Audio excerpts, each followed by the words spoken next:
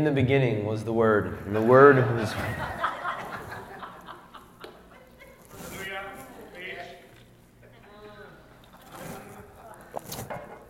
It's all good because the Lord is just, He's bringing so many things together today. So, yeah, today is this weird kind of lesson on the farmer. Every once in a while, my New Yorker comes back, farmer. My hunter farmer. Or you can just listen to Naomi speaking, right? She's like born with a New York accent somehow. I don't know how. It's actually genetic. It's in the water. It's in the water and the pizza in New York. You just get it in, right, Bill? Your kids just come out talking like a New Yorker. Hunter-farmer dilemma. Farmer, right? All right, so the hunter-farmer, I can't even say that. You can read it. Let's open up to Matthew 6:34. We're going to try to bring some light into the notion of anxiety and where it comes from and what's going on in a little bit of a different way. Partially because it's just kind of how my brain operates, and partially because I've heard a lot of teachings on anxiety and fear, and what is usually said is, do not worry. Well, thank you. Okay, I got it. Now what? Pray. Okay. Okay, now what? Because I'm still anxious, right? So let's open up. Matthew chapter 6, verse 34 says, "Therefore, do not worry about tomorrow, for tomorrow will worry about its own things. Sufficient for the day is its own trouble." Imagine many of us know that scripture verse, especially those who have gone through anxious times. It's a very powerful verse in the understanding, and we're going to get back to it. But before we get there, I don't know idea what's going on. Okay. But before we get into that, I believe in order to really understand at a deeper level anxiety and fear, which John did an awesome job last week, is to understand a little bit about who we are. Because I really think that people process anxiety differently based upon who they are. And so, I don't know if you guys have ever gotten into conversations about different types of people, right?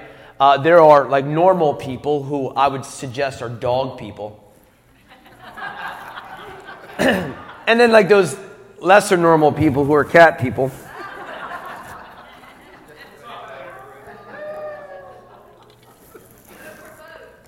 Both. Hey, you're just awesome.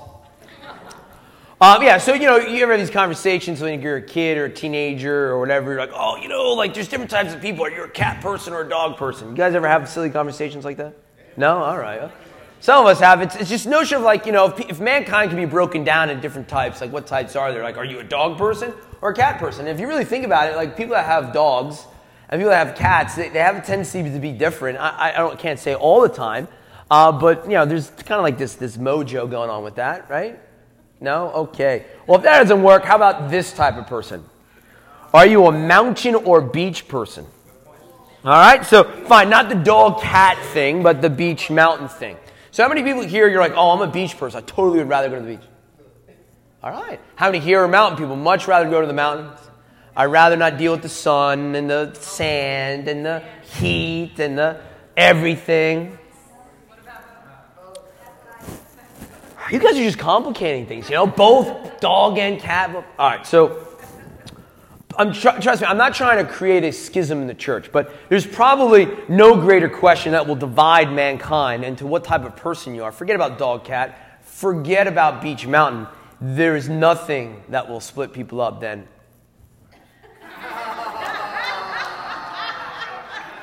Come on. Ice cream.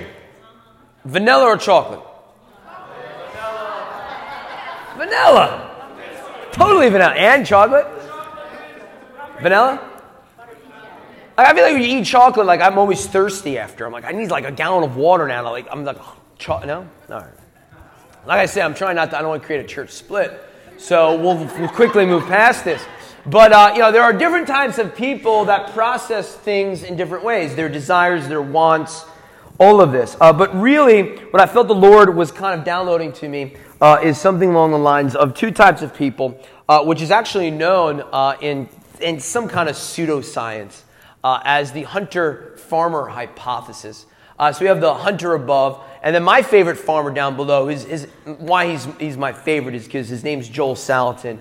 He defines himself as an evangelical, born-again, lunatic, libertarian farmer. I'm like, can I be you? Right? He lives down in Virginia. He's a believer, but his big thing is trying to steward the earth and to restore God's creation and have holistic, good, healthy food for people.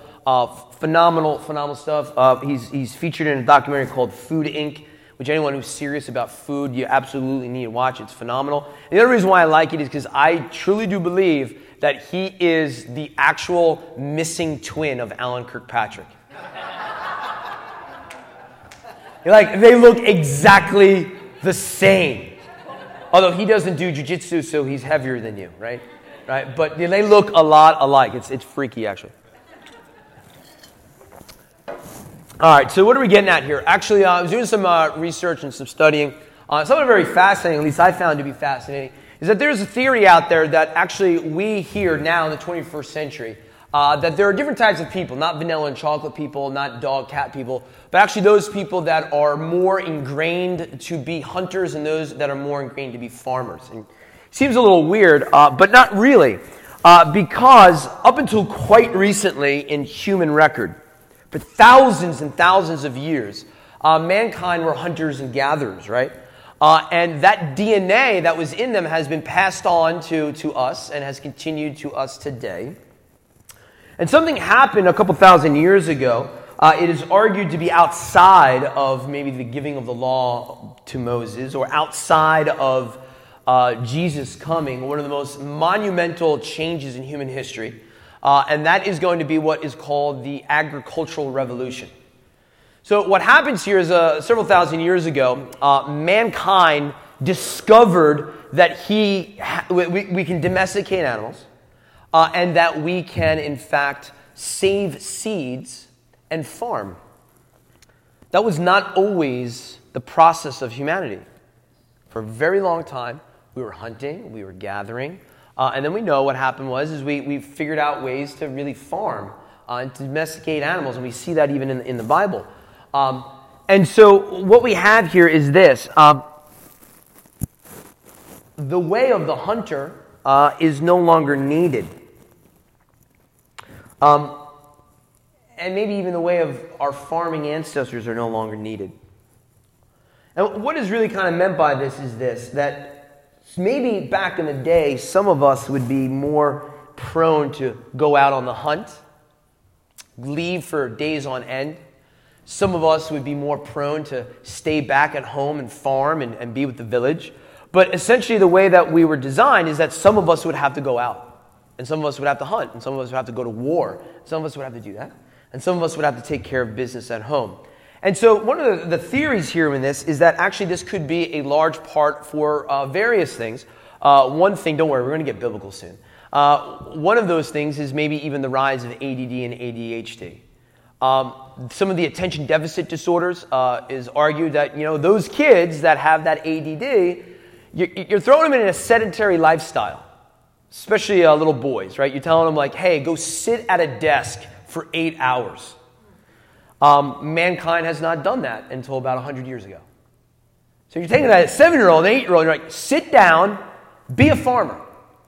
Don't go out on the hunt. Don't run around. Don't get all that energy out. And so there's a theory here that some of us who may actually struggle with certain anxieties, certain addictions, and even some of our focus, maybe because we would have been really well suited for the days of the hunt. And now we don't need the hunters anymore because we can just go to the grocery store. And that may actually be doing something. And I know this may be a little strange, but I feel and I believe that this type of understanding of, all right, are you more prone to be of this more hunter mentality or more of this farmer mentality is really going to explain the root of where your anxieties are coming from in some way. So I can just go up here and be like, don't worry, the Lord is going to take care of everything, pray. And you'd be like, yeah, I've done that, bro. Like, it hasn't changed. Okay. I think that we can get to a little bit more of a root of understanding of where some of our anxieties may be coming from. So, to have a little fun, because you're allowed to have fun in the house of the Lord, amen? Let's take a test. Yeah, right, fun, right? So here we are. The hunters are like, oh, a test. I don't like tests. One of the things here is if you were good in school, like if you liked going to school, it's probably a good chance that you are more of this kind of farming mindset in your genetic code, maybe even. So the font is pretty small, but I'm going to read it to you. Again, I'd take out your bulletin, maybe a pen. I'm going to read column 1 and then column 2. You're just going to write down, for that particular question, are you more number 1 or are you more number 2?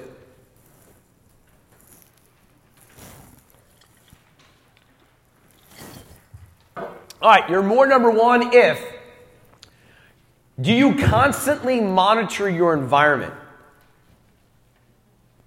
You're always like looking around and checking things out. Or, for the same question, number 2 is you're not easily distracted from the task at hand. Right? So a 1 would be like you're always distracted, like you're at a restaurant and you're like all over the place. You know, your kids, your wife are like, what's going on? You're like all over. Or number 2, you're not easily distracted from the task at hand.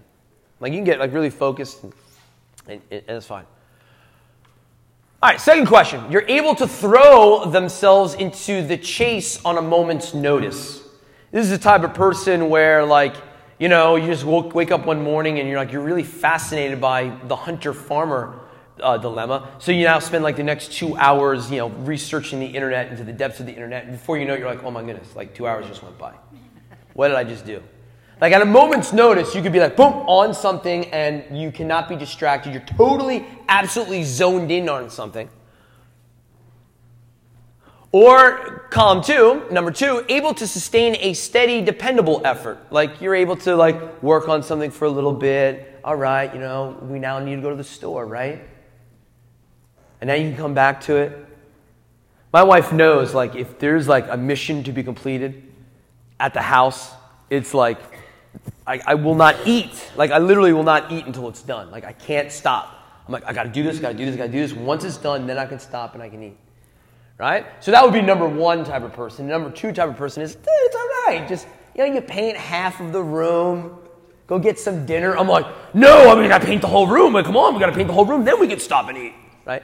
That type of person would be number 1. Type of 2 is like, look, just go get something to eat. I know. The farmers always laugh at the hunters. I understand. You guys wouldn't be eating if it wasn't for us a couple thousand years ago. But that's okay.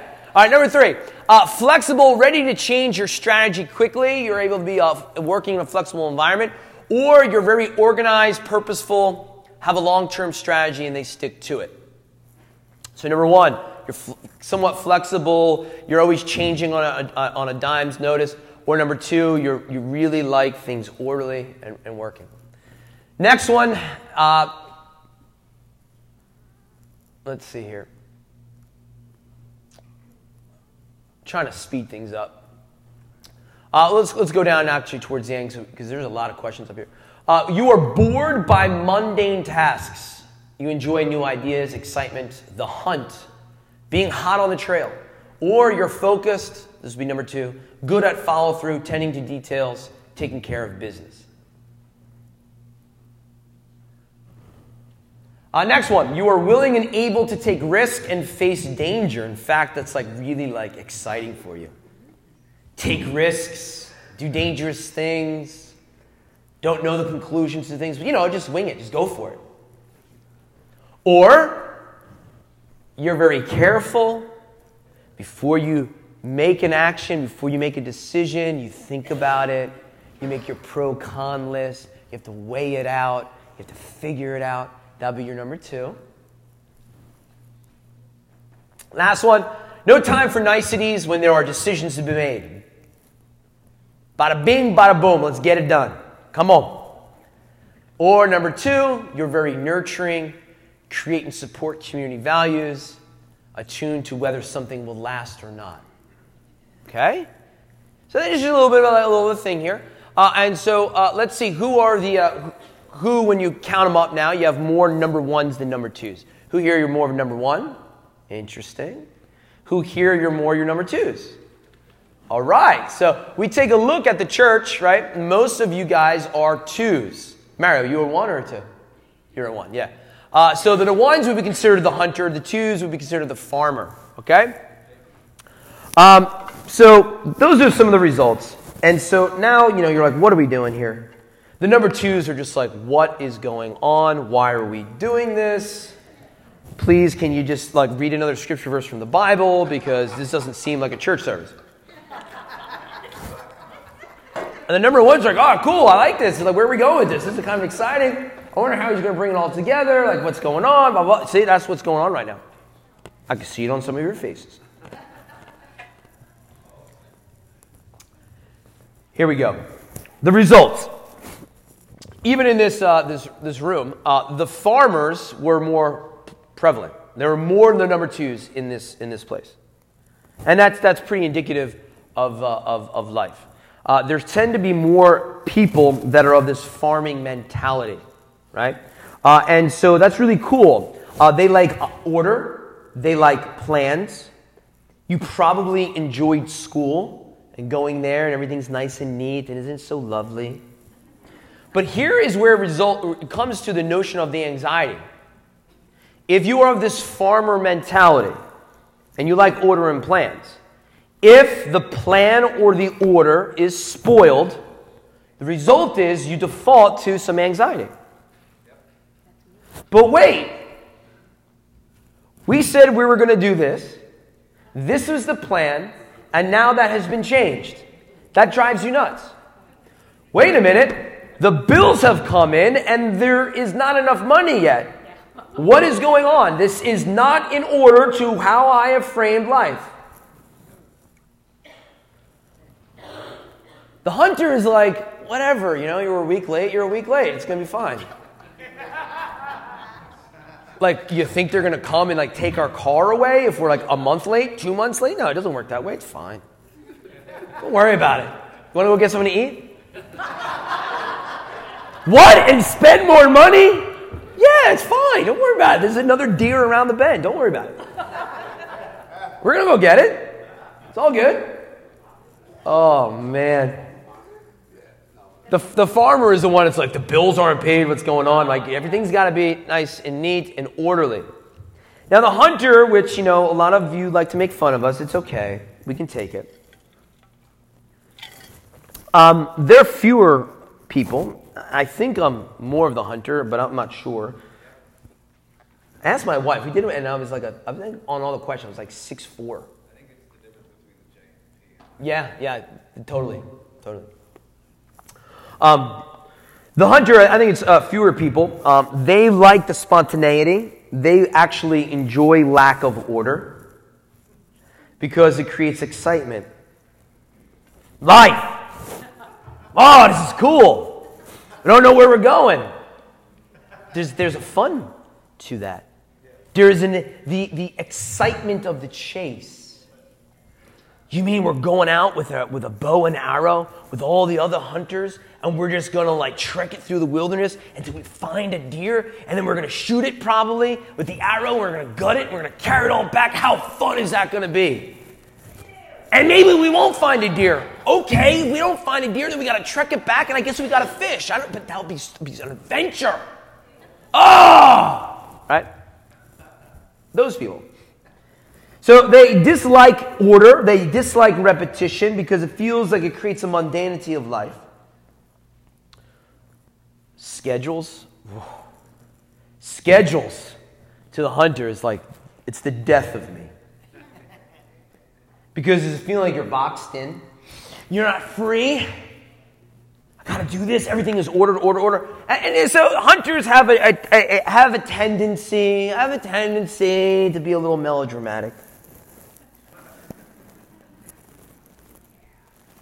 Man, we got all this stuff, and I have to play by these rules, and I have to do this. I just feel like a bird in a cage. I just want to be free. Can we just... You have a tendency to be a little melodramatic. But there's a power in both. The Lord has designed us, right, in different ways. And some of us have been designed to be a little bit more of the farmer, and some of us have been designed to be a little bit more of the hunter type. We need you farmers, because you're the ones who create the order and stability. Right? You are the ones who actually plan for the future. You're the ones who are like, hey, we're bringing in the harvest. We're going to put it in the silos. We're going to be waiting, and everything is good, and we're ordered, and everything is safe. We need you. And you farmers, you need us hunters because you need protein. Saying you need protein. Now you need us hunters because there is the hunter has, yes, a role of the spontaneity, but the spontaneity is a way of going to the next place, right? Going to the next level, forging the next stream. You know, this valley is good, but I think there's an even more fertile one over the horizon, right? We need both of each other, and it's a very beautiful thing. But the reality here is we deal with the anxieties differently. And so if we just say, hey, do not worry, it's not going to do a lot of help to you. You have to understand, are you a farmer or a hunter? But here's the thing. With anxiety, this is what it comes down to. In both scenarios, whether you are a hunter or a farmer, the source of your anxiety is this. The source of anxiety is really an imagination. It's an imagination. The farmer is concerned about what might be. It's not what is what might be. There's an imagination. Well, there's a rumor that they're maybe doing layoffs at work. Your brain goes, well, if that's the case, the ground is not fertile. We're not preparing. We're not getting ready for the winter. We're not, oh my, oh my, oh my. But it's an imagination because it hasn't happened.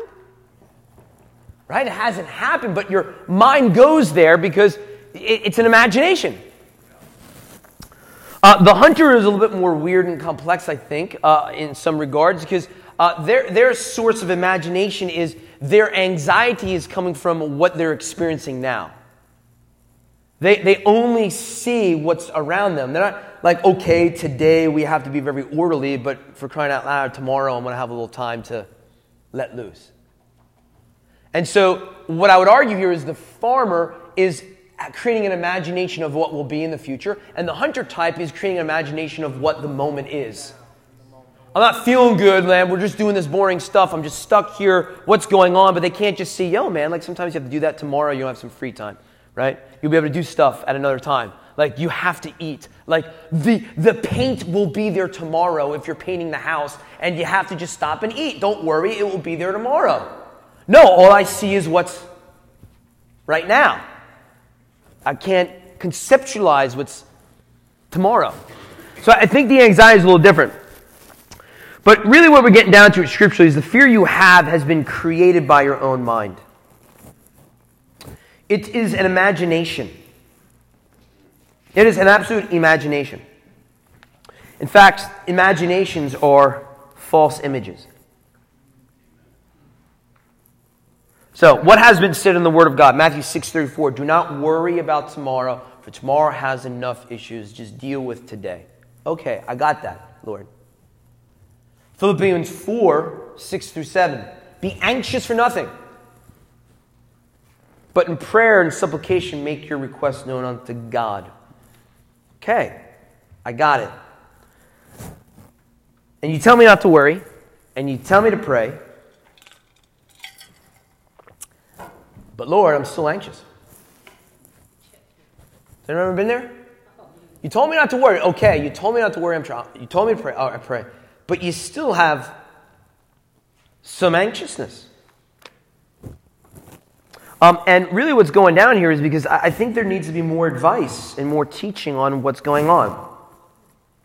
And I think really unlocking the mystery of it all is found in 2 Corinthians chapter 10. 2 Corinthians chapter 10 verse 3 says this. For though we walk in the flesh, we do not war according to the flesh. For the weapons of our warfare are not carnal, but mighty in God for pulling down strongholds, casting down arguments and every high thing and every imagination that exalts itself against the knowledge of God, bringing every thought into captivity to the obedience of Christ. What we have here is a call to take every high thought, every imagination, and to take it captive and bring it to the feet of Jesus. And I think that's more than you pray. I really do. Because I've prayed and the anxiety is still there. I've been anxious.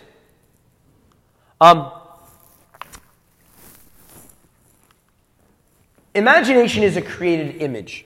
The ideas we imagine or create are really new creations. They have a sense of being. They are things that exist, and they didn't exist before we imagined them. And so what I'm getting at here is this. When you start to have your mind go to a place of anxiety, of something that is going to happen that hasn't really happened yet, in your mind, you've given it power. You've given it an existence. It doesn't really exist, but in your mind, it really does. So when I tell you just stop worrying, it's not going to necessarily work because in your mind, it is real. It's real. It didn't exist before, but you thought it, so now it actually does exist. So for me to say, well, just don't worry about it, you can't because you see it in your mind. It has a power in a sense. But we know the Lord breaks every chain, amen? Here's the thing. If we listen to these imaginations, if we listen to these creations inside of our mind, I am telling you that they have become an idol. My Lord. And that's what it comes down to. We begin to listen to the thing that doesn't even exist, the worry, the concern. We listen to it and we begin to bow down to it. We begin to serve it. It begins to have power. Well, I'm not going to pay the bills. Well, it speaks to you. Your loved one's not going to come back to the Lord. It speaks to you. And you begin to listen, and when you begin to listen, in a sense, in a spiritual way, you begin to bow down to it. 1 John 5:21 says, little children, keep yourself from idols. Keep yourself from idols. We don't really have idols today. Like, no one here, in a physical sense, like, people don't, build a statue to some weird god and start bowing down to it. Like, we don't do that today. Like, very few people. I know some people in some of the third world will do. But in the West, an idol has taken on a new shape. Right? The idol is no longer something that you can maybe necessarily touch. Sometimes it is, especially if it's a substance. But really, if you follow that substance and that idol, it goes back to a high thought, an imagination inside of your mind. I just need this substance to feel good about my life. Right? It's an idol. So, mankind is weird. We create problems to solve. Is this stuff making sense or not? Yeah? Okay. A little different. I don't know. I feel a different vibe with preaching this night. Yeah, it is good. If you're a hunter, it's good. If you're a farmer, you're like, what's going on? The majority of people here are farmers, bro. So next week we will start more liturgical. We're going to begin in Matthew chapter 1. And then the next week we'll do Matthew chapter 2. And then next week we'll do... It's good. All the farmers praise the Lord. I'm trying to get this to make sense because I feel like a lot of times when we are anxious and we're struggling with that, we may beat ourselves up. Humanity has actually been able to rise so well and has brought forth such amazing things in civilization because of the principle of some sense of anxiety. Anxiety is, in some ways, an agent for problem solving. Like, why do you live in a house with centralized heat and air conditioning? It was a problem and anxiety that had, and then people tried to solve it. Why do you have computers? Why do you have cars? Why do you have airplanes? Because there were certain problems and anxieties that had to be figured out, and we figured it out. And so, in a very weird sense, difficulties that sometimes becomes anxieties are means to progress. That is why we have the internet and we put a man on the moon. It's because man was like, woo, I'm cold, I need fire. And they figured out fire.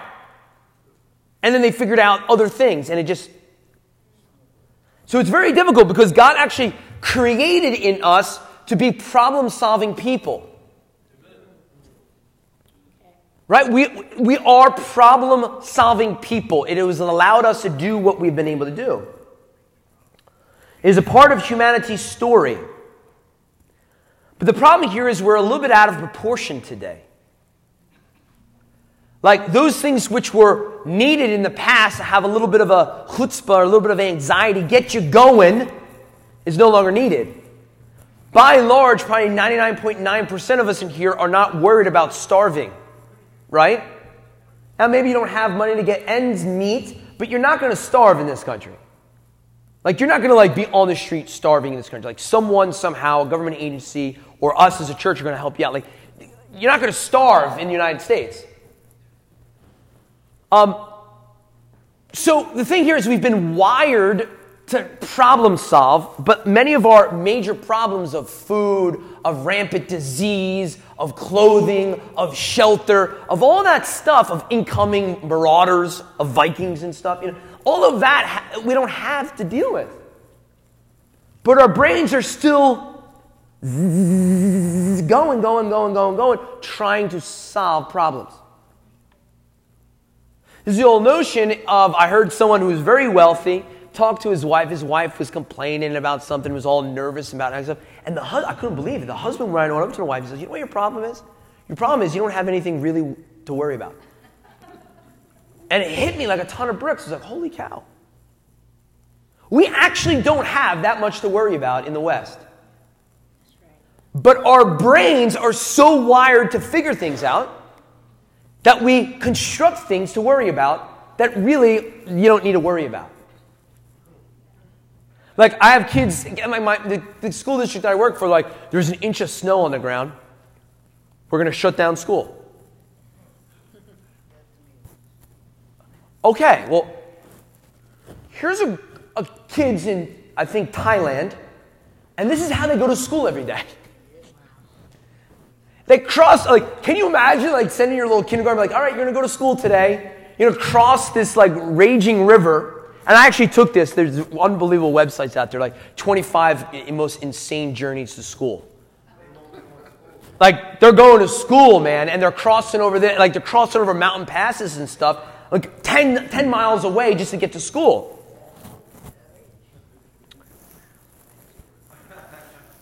So what I'm trying to say here is that a lot of our worries, and I don't want to demean your worries, but a lot of our worries are things that, if you were living in a different environment, they wouldn't be worries. Go talk to these people about how, your retirement plan's not going so well. That's right. Oh, goodness. Yeah, tell people in Cambodia, little children are living in a garbage dump, literally. That, you're having a hard time because, your electricity may be shut off. Which is pretty hardcore for the West. Your electricity's shut off. I mean, that's tough. Tough for us. You're living in a garbage heap in Kenya or in the Philippines or in India. Electricity, what is that? So what I'm trying to say here is a lot of it is a matter of perspective. Right? If you're living in that type of environment, your concerns of what we have are not there. And I was debating if I should, and I think I will.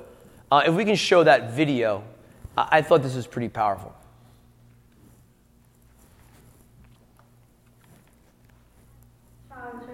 Won't reach my bed. I hate when my little seats aren't heated. When I go to the bathroom and I forget my phone. La météo de la machine à laver, je commence à sentir. I hate it when my house is so big. I need 2 wireless waters. When my nigga makes my hot water taste too cold. When I have to write my name in the check when I forget my last name. Papa écrit message en marché en même temps. On te quitte casse-moi en bas. Whenever les voisins bloqués Internet. I hate it when I tell them no pickles and they still give me pickles.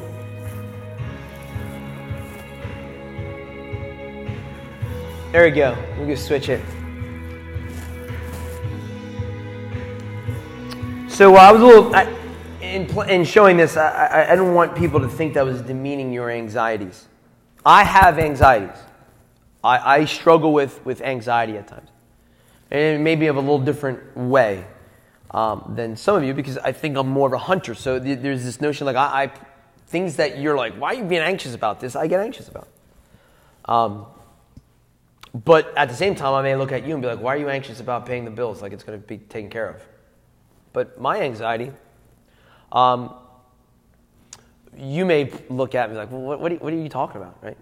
So I'm not trying to demean your anxiety, because I know many of us deal with anxiety, including myself.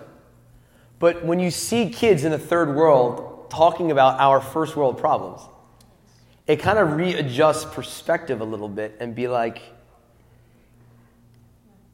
even if you're not paying your rent because the money's not there, it's still different. Even if you have a terminal disease, it's different. Because it's an imagination. Death, even the big C, even someone who's saying unto you that, no, I'm sorry, you have 6 months to live. You have 1 year to live. It's an imagination. Why is it an imagination? Because to be not present here on earth is to be present with the Lord. Even the anxiety of death is an imagination. It is an imagination. It seems to be completely real, but the scriptures say when you die, you actually are not dying because you have everlasting life. So even death, the biggest of all anxiety, is actually an imagination of your mind.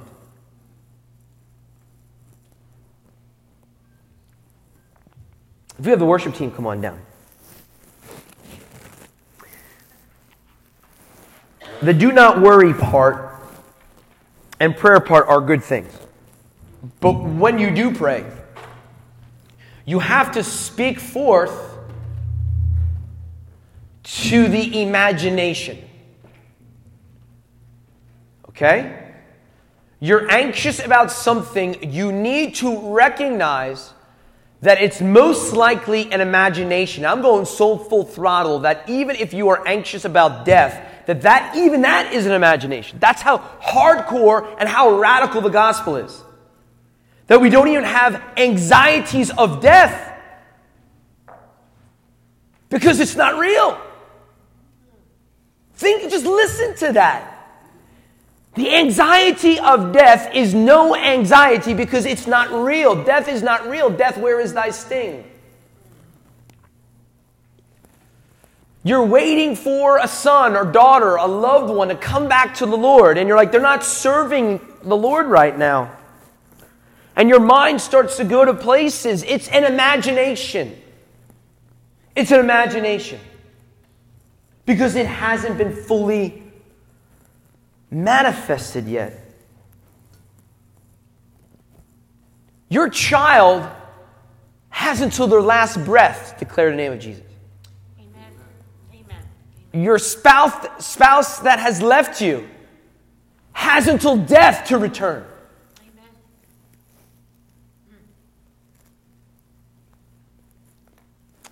The bill that isn't getting paid for your house has until the sheriff comes to your house and pulls you out. Everything else is an imagination. And even with that, you have to stand on the word of the Lord, where the truth is. So, this, I think, is going to help you whether you're a hunter or a farmer. I think this is going to be the thing that I believe is going to unlock, I hope, the anxiety. And of course, it should be done in prayer. But I'm just trying to be real with you.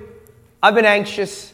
And when you're anxious, one of the worst, in some regards, it's like it almost makes you more anxious when someone says, oh, you're anxious? Don't be anxious.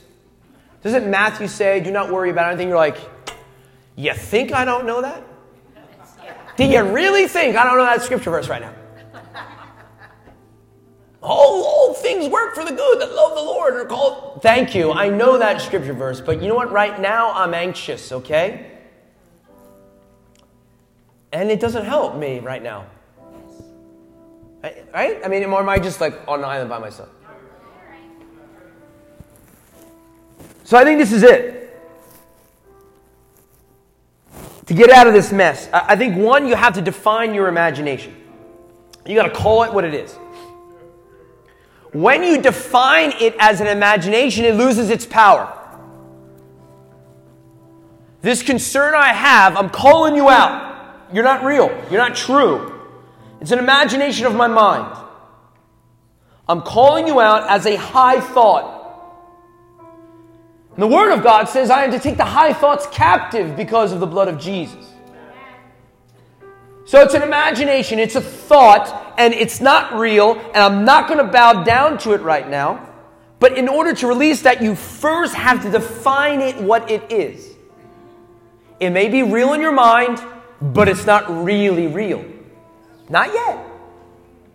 Not until they kick you out of the house. But by defining it as an imagination, it loses its power. You're confronting it. The next thing that I would suggest that you do is that you deconstruct the imagination. Okay? I have this anxiety. I'm calling it that. I understand it's a high thought. All right, now let me replace it, deconstruct it, on what does God say about this? What does God say about me and my situation in relationship to this? All right. Deuteronomy chapter 28, verse 13. You are the head and not the tail. Wow, if I serve you, Lord, your scripture says I am to be the head and not the tail. The head tells the body where to go. This is a notion where you're at work. You're involved in things, and you are saying, look, I am a leader, not a follower. If the Lord is saying I'm the head and not the tail, I don't have to go begging. He wants to bless me, his word says. Psalm 37, 28, very powerful. King David, I was young, and now I am old, and I have never seen the righteous forsaken or their children begging for bread. I'm not going to beg for bread. The Lord is going to take care of me. All right, fine. Maybe I don't have my cell phone. Maybe I don't have enough money for the bill for the cell phone. Okay. But he's not going to forsake you. You're not going to be begging for bread.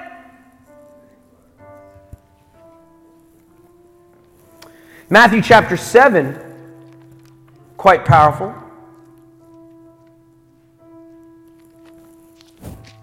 Matthew 7, verse 9. Or what man is there among you who, if his son asks for bread, will give him a stone?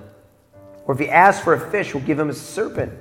If you then, being evil, know how to give good gifts to your children, how much more will your Father who is in heaven give good things to those who seek him?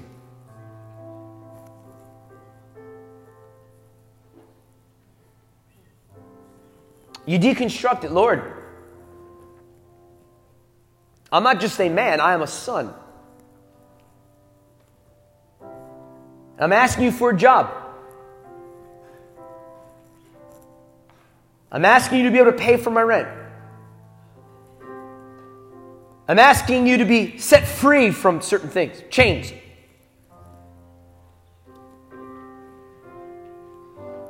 But I know when I don't use the alcohol, or if I don't use the drug, that when I'm in the midst of it, anxiety starts to arise. That's the high thought. Jesus is going to say, when anxiety comes, just come to me and get rid of that imagination. Get rid of that high thought. Because we get to see that it's just really an imagination. Number 3, I think you also, which is the hard part, very hard part for some of us, is redefine your desire.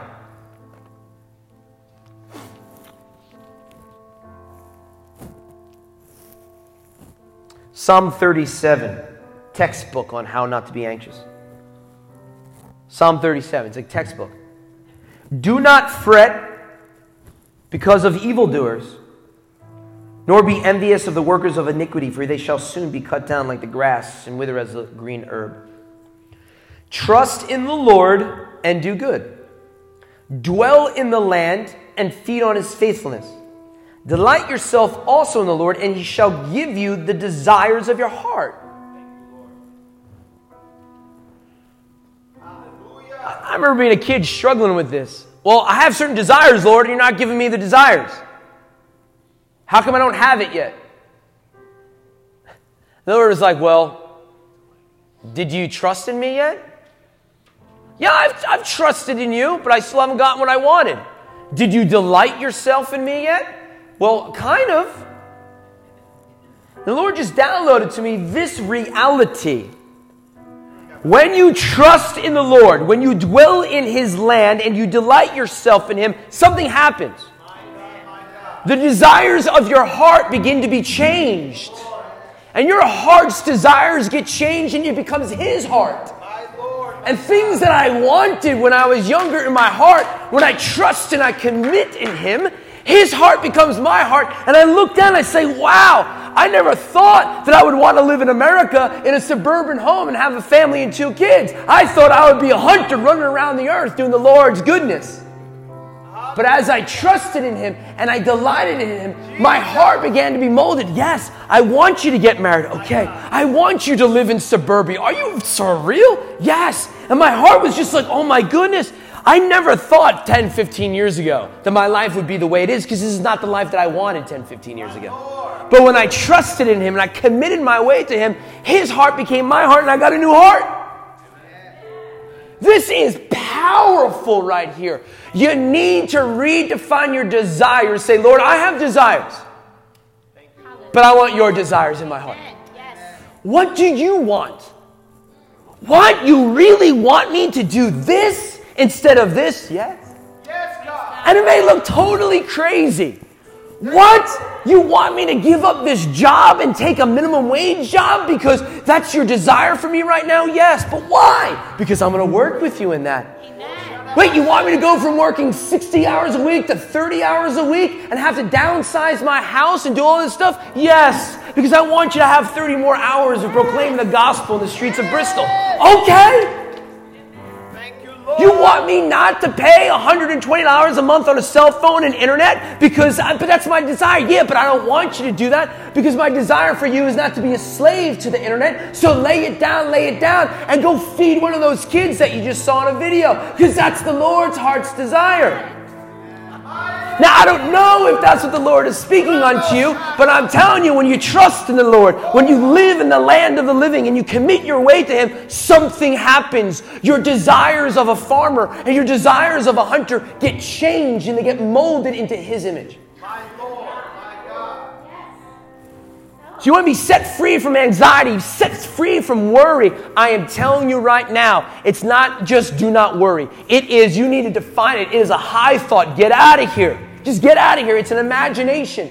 Deconstruct that imagination. Lord, I know you said that I'm your son and your daughter. You're going to take care of me, and I do not have to worry about these things. Fine. Now, the hard part, you have to define your desire. Many of your desires is to have a big home. Many of your desires is to be able to go on fancy vacations. Many of your desires is to have a separate account to be able to go out to eat and to go to Starbucks and all that kind of stuff. I'm here to tell you before you, those are first world problems. And first world problems are not going to bring forth the power of the gospel. The world is looking for real eternal answers. And if you're focused on first world problems, you're not going to have eternal answers for the lost. And I'm telling you, if your desire and your hope is just for a bigger house and a flashier car and this, that, and the other thing, I am telling you, it in fact may not be the Lord's desire of his heart for you. Come on. I'm not saying for you to struggle. I'm not saying for you to lack. My Lord. But when you trust in him, he may say, I want you to lay it all down and be a missionary in India. What? Yeah. You're going to have 3 pairs of clothes and you're going to be a missionary to India. Really? Oh my goodness. or maybe less romantic, is, you know what? You're not going to have a flashy house. You're not going to have all expensive things, because I want you to humble yourself, and I want you to live and breathe and work in Philadelphia and in the ghetto. You see, but I'm telling you, when his desires become your desires, something changes. I know you think I'm nuts. My desire was to live, breathe, and die in the land of Israel. That was my desire. That was it. Go into Gaza and preach the gospel to Hezbollah? Yeah, let's do it. Go into the West Bank and preach the gospel and raise the dead for people that are ruled by Hamas? Yeah, I'm there. To walk down the streets of Jerusalem and go to an Orthodox rabbi and say, I have no gold, I have no silver, but what I do have, I freely give unto you. Jesus Christ is Lord. That was my jam. And the Lord was like, that's not what I want for you. Your will, God. What? Your will be done. I want you to go back to the school that you graduated from and teach high school kids. My God. That's what I want you to do. Jesus. What? And yeah, you're not going to marry an Israeli. You're not going to marry a Lebanese. You're going to marry a girl that lived 5 miles from you. What? Oh, yeah. And she's like your sister's like best friend. Okay. That's not what I wanted.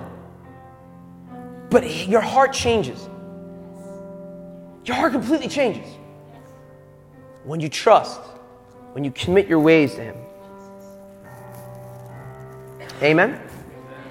Psalm 46:10, which is number 4. You got to be in the present. This is very hard for some of us. But you got to be in the present. I think this may be, well, they're all very important, but it's very important here. To be in the present, not thinking about the future and not living in the past. A lot of our anxieties are what could be and not what are. Psalm 46:10 says, let go and let God. Exodus 14:14, as the Israelites are leaving Egypt, I, the Lord your God, will fight for you. You need only to do this. Hallelujah. Be still. Oh, yes, Lord. That right there is the absolute worst thing you can tell someone who is dealing with anxiety. Because what does anxiety want to do? Wants to fix it, wants to do it. Come on, I just need some avenue to figure this out. But the King of Kings, the Lord of Lords, the God who was yesterday, today, and tomorrow is saying, no, I want you to be still. Sit in that and allow the Lord to fight for you. Come on. Because I'm telling you right now, if you're dealing with anxiety and you're going to do it yourself and you're going to fight it and you're going to do it, I'm telling you right now, what's going to happen is in next week and next month, there's going to be another anxiety. Trust me. You have an anxious thing that you want to solve, so you go out and you solve it. Fine. You didn't learn the lesson. Next month, there's going to be another anxious thing, and you're going to try to solve it. And it may get solved or it may not get solved. And then you'll go around that mountain again, and you'll go around that mountain again, and you'll go around that mountain again. Until you finally learn that the Lord is saying that when you have anxiety, that you are not to go out and try to fix it. You are to sit and be still in His presence and watch the Lord fight for you. And until you do that, next week, you're going to have another anxiety. You're going to have another one. You're going to have another one. You're going to have another one. You're going to have another one because you're going to try to figure it out. And you're just going to do it. And you're going to do it. And you're going to do it. But if I just do this, if I just get another job, and if I just work a little harder, and if I just talk to the person, and I just confront, and you didn't learn. You get what I'm saying? Jesus. Define the imagination. Deconstruct the imagination. Redefine your desires by the Lord's heart, and then now you have to be in the present. You have to be in the presence of the Holy Ghost. That's it.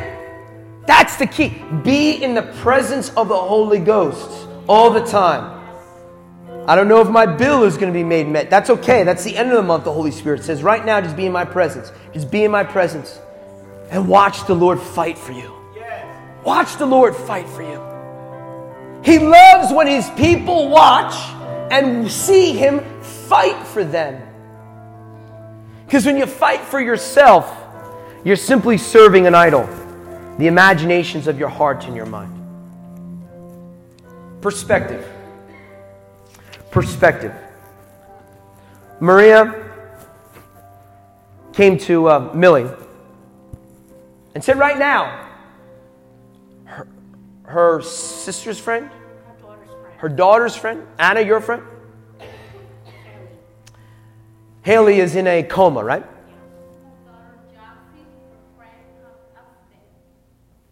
The girl's name is Haley or Haley? Perspective, people. She's in a coma right now. On a hospital bed. The doctors are trying to convince the parents to pull the plug.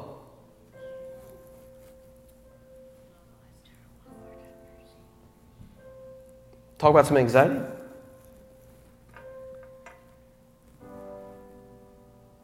But Lord, I don't know if I have money to pay for... Your kid is on a hospital bed. In a coma. The doctors want to pull the cord. So we're going to pray.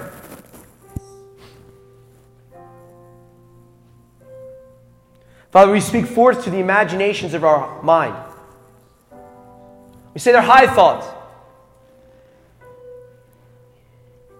Even death is simply an imagination. To be not present in the body is to be present with the Lord.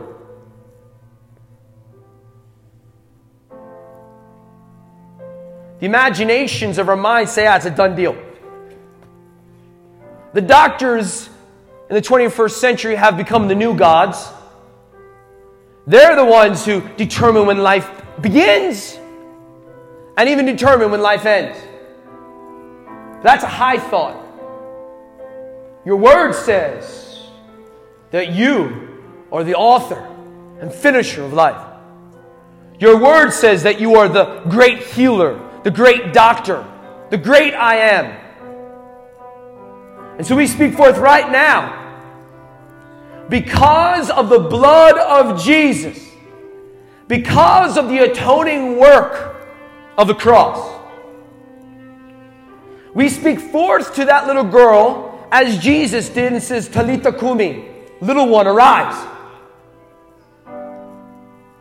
Little one, get up. In Jesus' name, little one, get up right now. Right now, on that hospital bed. Get up. Get up. Let it be a testimony of the power and the glory of Jesus. Right now, in Jesus' name. Healing in Jesus' name. Haley, right now, we speak to your spirit. We say, hear the words of Jesus. Hear the words of Jesus and be saved. Hear the words of Jesus and be saved. But hear the words of Jesus and say, oh, let the lame walk. Let the dead be arisen. Right now in Jesus' name.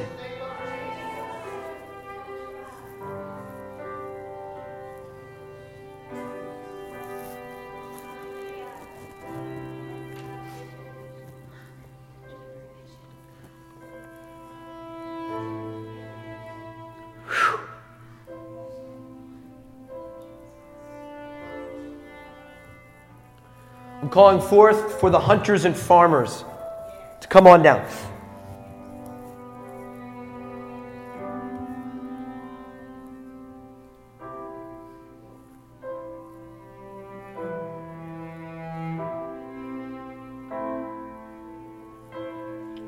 The Lord is leading this service today. It is so apparent. He wants to deal with chains. He wants to deal with high thoughts. He wants to deal with imaginations. And He wants to set you free. And it's more than do not worry. It is about deconstructing this stuff.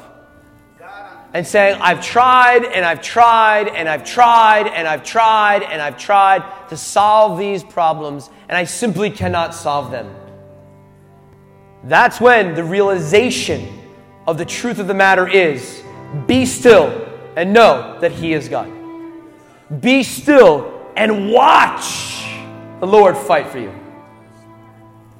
If you have a chain that needs to be broken, anxiety, worry, depression, fear of money, you name it, it is time right now to be set free.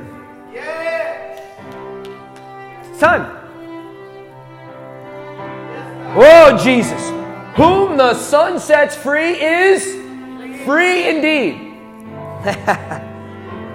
Freedom. Let no weight, let no thing, let no burden bear you down.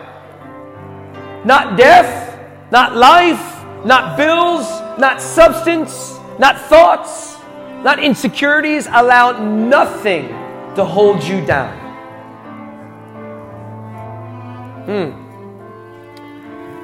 So for our guests, we have refreshments downstairs. We'll be down in a bit to come talk to you. But we want to open up a time for people to come down and just receive prayer, to see chains be broken.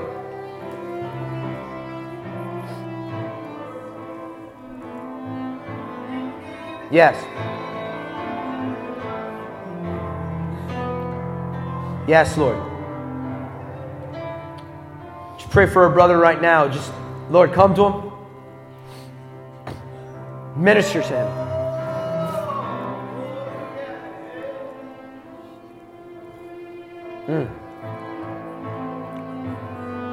Chains be broken in Jesus' name.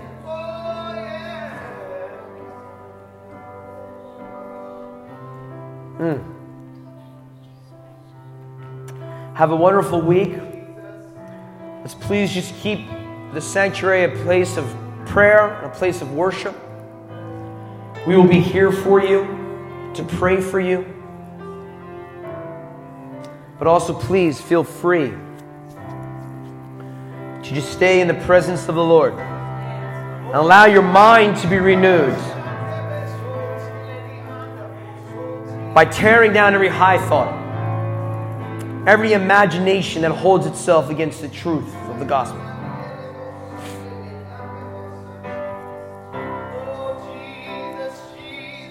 Blessings.